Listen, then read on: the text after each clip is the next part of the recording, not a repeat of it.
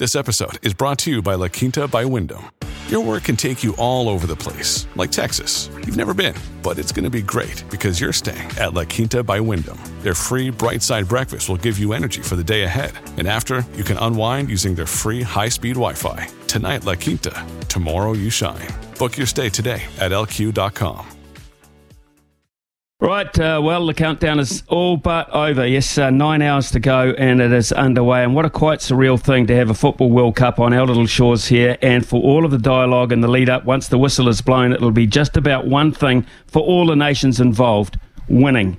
The Football Ferns did snap a run of poor results when they betted Vietnam last week, but they still need to improve and peak yet to make an impact and score that elusive World Cup match victory.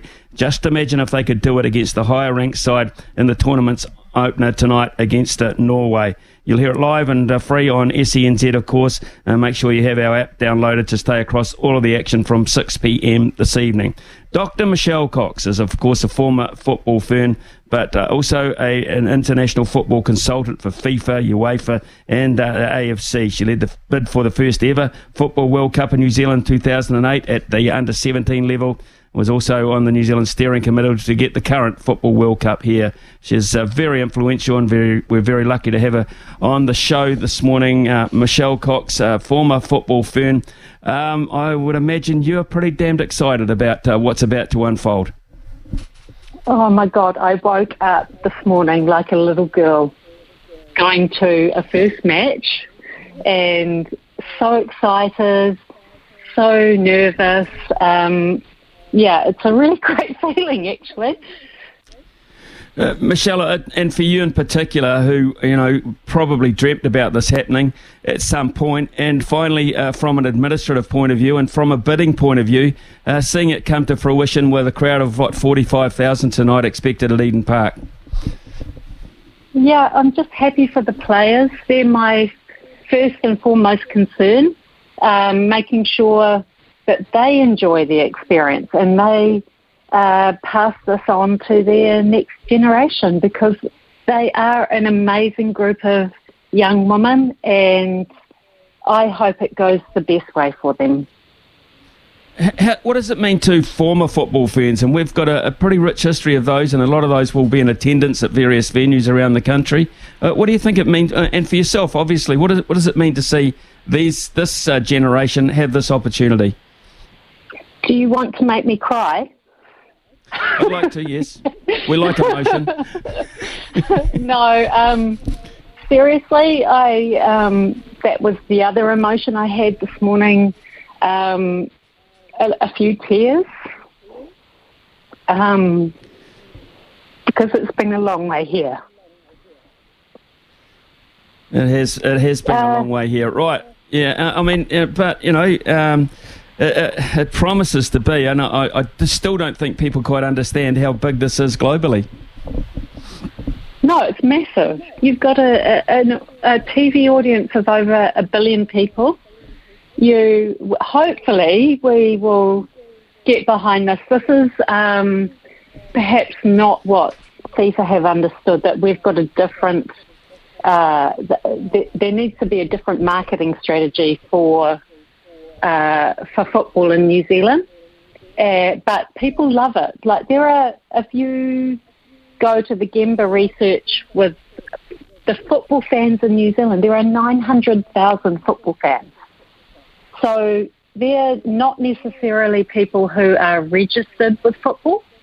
They are people who love football and follow their English Premier team, or like me, Bayern Munich or whoever. And they love football. And I'll give a shout out to the men here, because when you look at who comes to women's football matches, it's often the people involved in the clubs who are male and supporting football because they just love football. Michele, One of the things that we do need to happen, quite obviously, is for our side to play with a great deal of credibility and obviously get a result or two along the way. That would be fantastic. In your 20 appearances for the Football Ferns, you managed to find the back of the net on 9 occasions. That is one of our problems at the moment. How are we going to score goals? No, it's about confidence, right? So I think as long as our team, and I have a feeling that they're okay. I was in touch with some of the squad members last night and they're feeling good. So as long as our team psychologically feels good, we've beaten Norway before. I know it's back in 1981, but we can do it. We can, as long as we feel that we're strong enough to do that. And I got the sense last night that they feel like that. So who are the key players we're looking at here in terms of seniority in our side? Who should, I mean, by the end of it, we'll get to know all of them pretty well, but who are the key players initially we should be looking to? For me, there's one standout leader, and that's Rhea Percival. She is, she's never played a bad game for New Zealand. Never.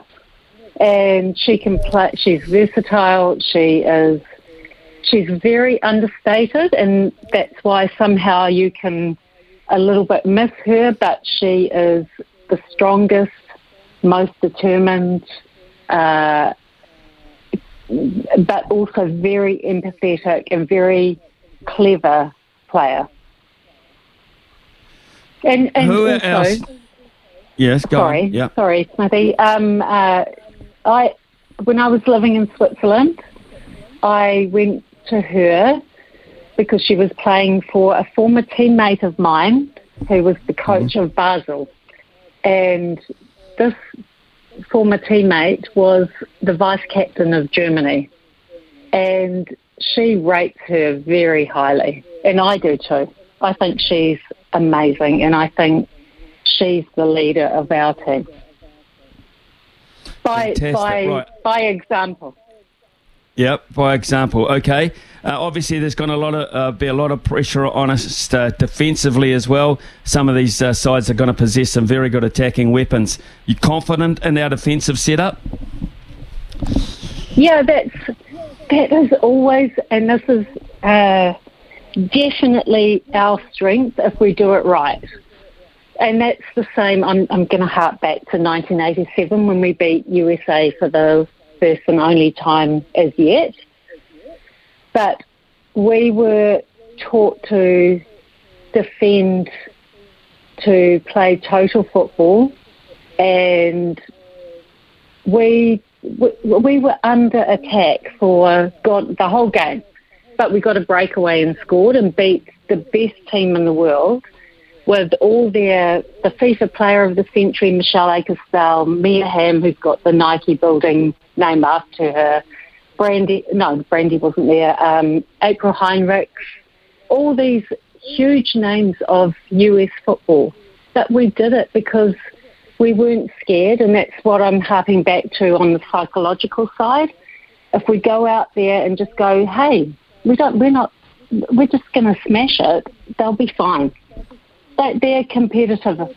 Honestly, Smithy, there are 188 countries on the FIFA ranking, and that doesn't include the ones who haven't sent their national teams on a fixture for a year. So there are over 200 countries playing women's football. So for our team to still be at 26, they're competitive, and anyone in the top 50 can win on their day. Like Nigeria, the top teams, I know this, Germany, US, they're all scared of them because even though they're ranked 42, because they on their day they can cause an upset. And that's the great thing about this tournament. There's no gap. Okay, Michelle, what do we know about Norway, our first up opponents? I've been doing a little bit of research behind the scenes. They've won this World Cup back in 1995. 2019, last one, they were beaten quarter-final by England. So, very well-performed side. What are the dangers that they possess against us? They're strong.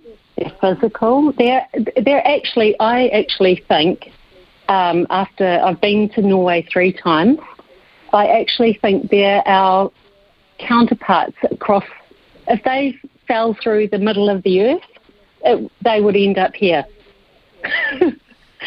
They would. But seriously, they are. They're us. So that's the advantage we have to go, okay, how do we counteract people who are like us? They're amazing. They're amazing people. Ada Hegerberg is the Ballon d'Or winner. Yeah. I mean, this is serious strike weapon. Yeah, but we've got Rhea, for example, just taking Rhea as an example, she could mark her out of the game. She could. Same with Riley. They are good enough to do that. They play these people every week, and that's the advantage of what we've got at the moment. A lot of our players are playing overseas in these leagues, and then they're not scared by these players because they play them regularly. So as long as we tactically do the right thing, we're fine. What do we know about Australia, our co-hosts? What chance for them in this tournament? I actually think they could win it. And I'm glad about that. I'm glad for the tournament from that perspective. Their results lately, winning against France, winning against England, who are absolutely top class, I think, and you know the Aussie mentality, they're up there. I don't know I haven't studied the draw well enough to see who's going to end up with who, but I think the US and Australia are going to be real title contenders in this tournament. And that hurts me to say that as a New Zealander. Yeah.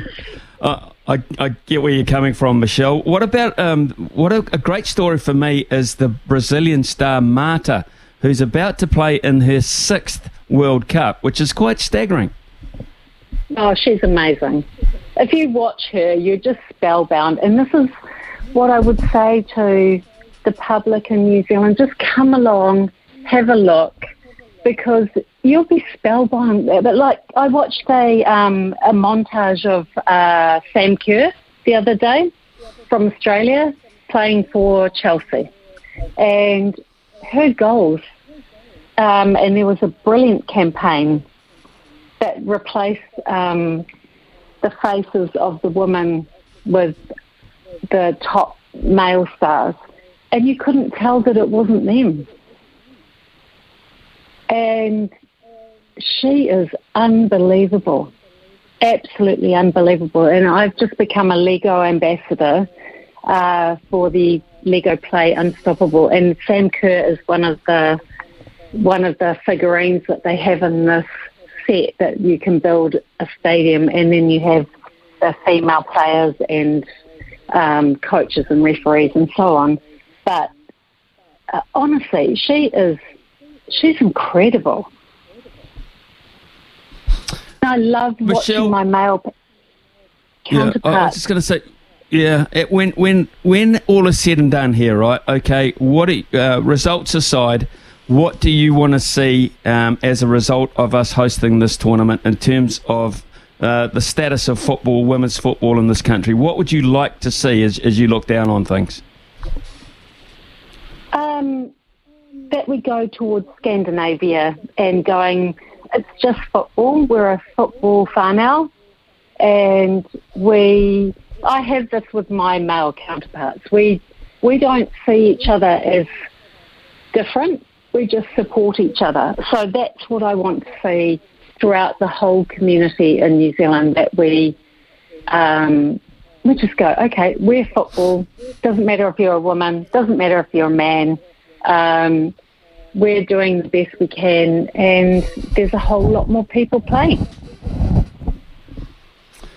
Well, I think we're about to get really spoilt. That's my impression of it. I think we're going to be very enlightened as to the strength of women's football around the world and the skill factor, which we don't often see on show on our screens or in front of us in this country. And I think that that for me is going to be the big plus out of it. I imagine you're going along tonight? Absolutely. Absolutely. I'm so excited.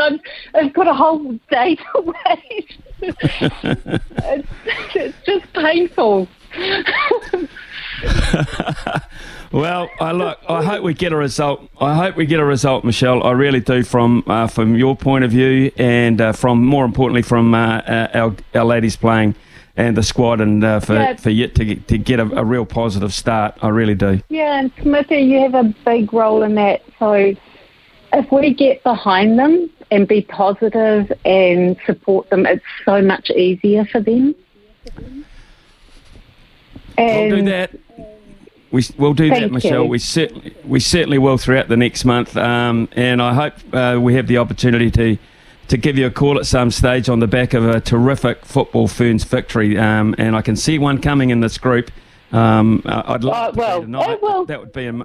That would be amazing. I would love it to be tonight, and I know we're going to get one at some point along the way. So, hey, enjoy. It's you've done all the hard work. You can just sit back and enjoy now. So let's hope that you can.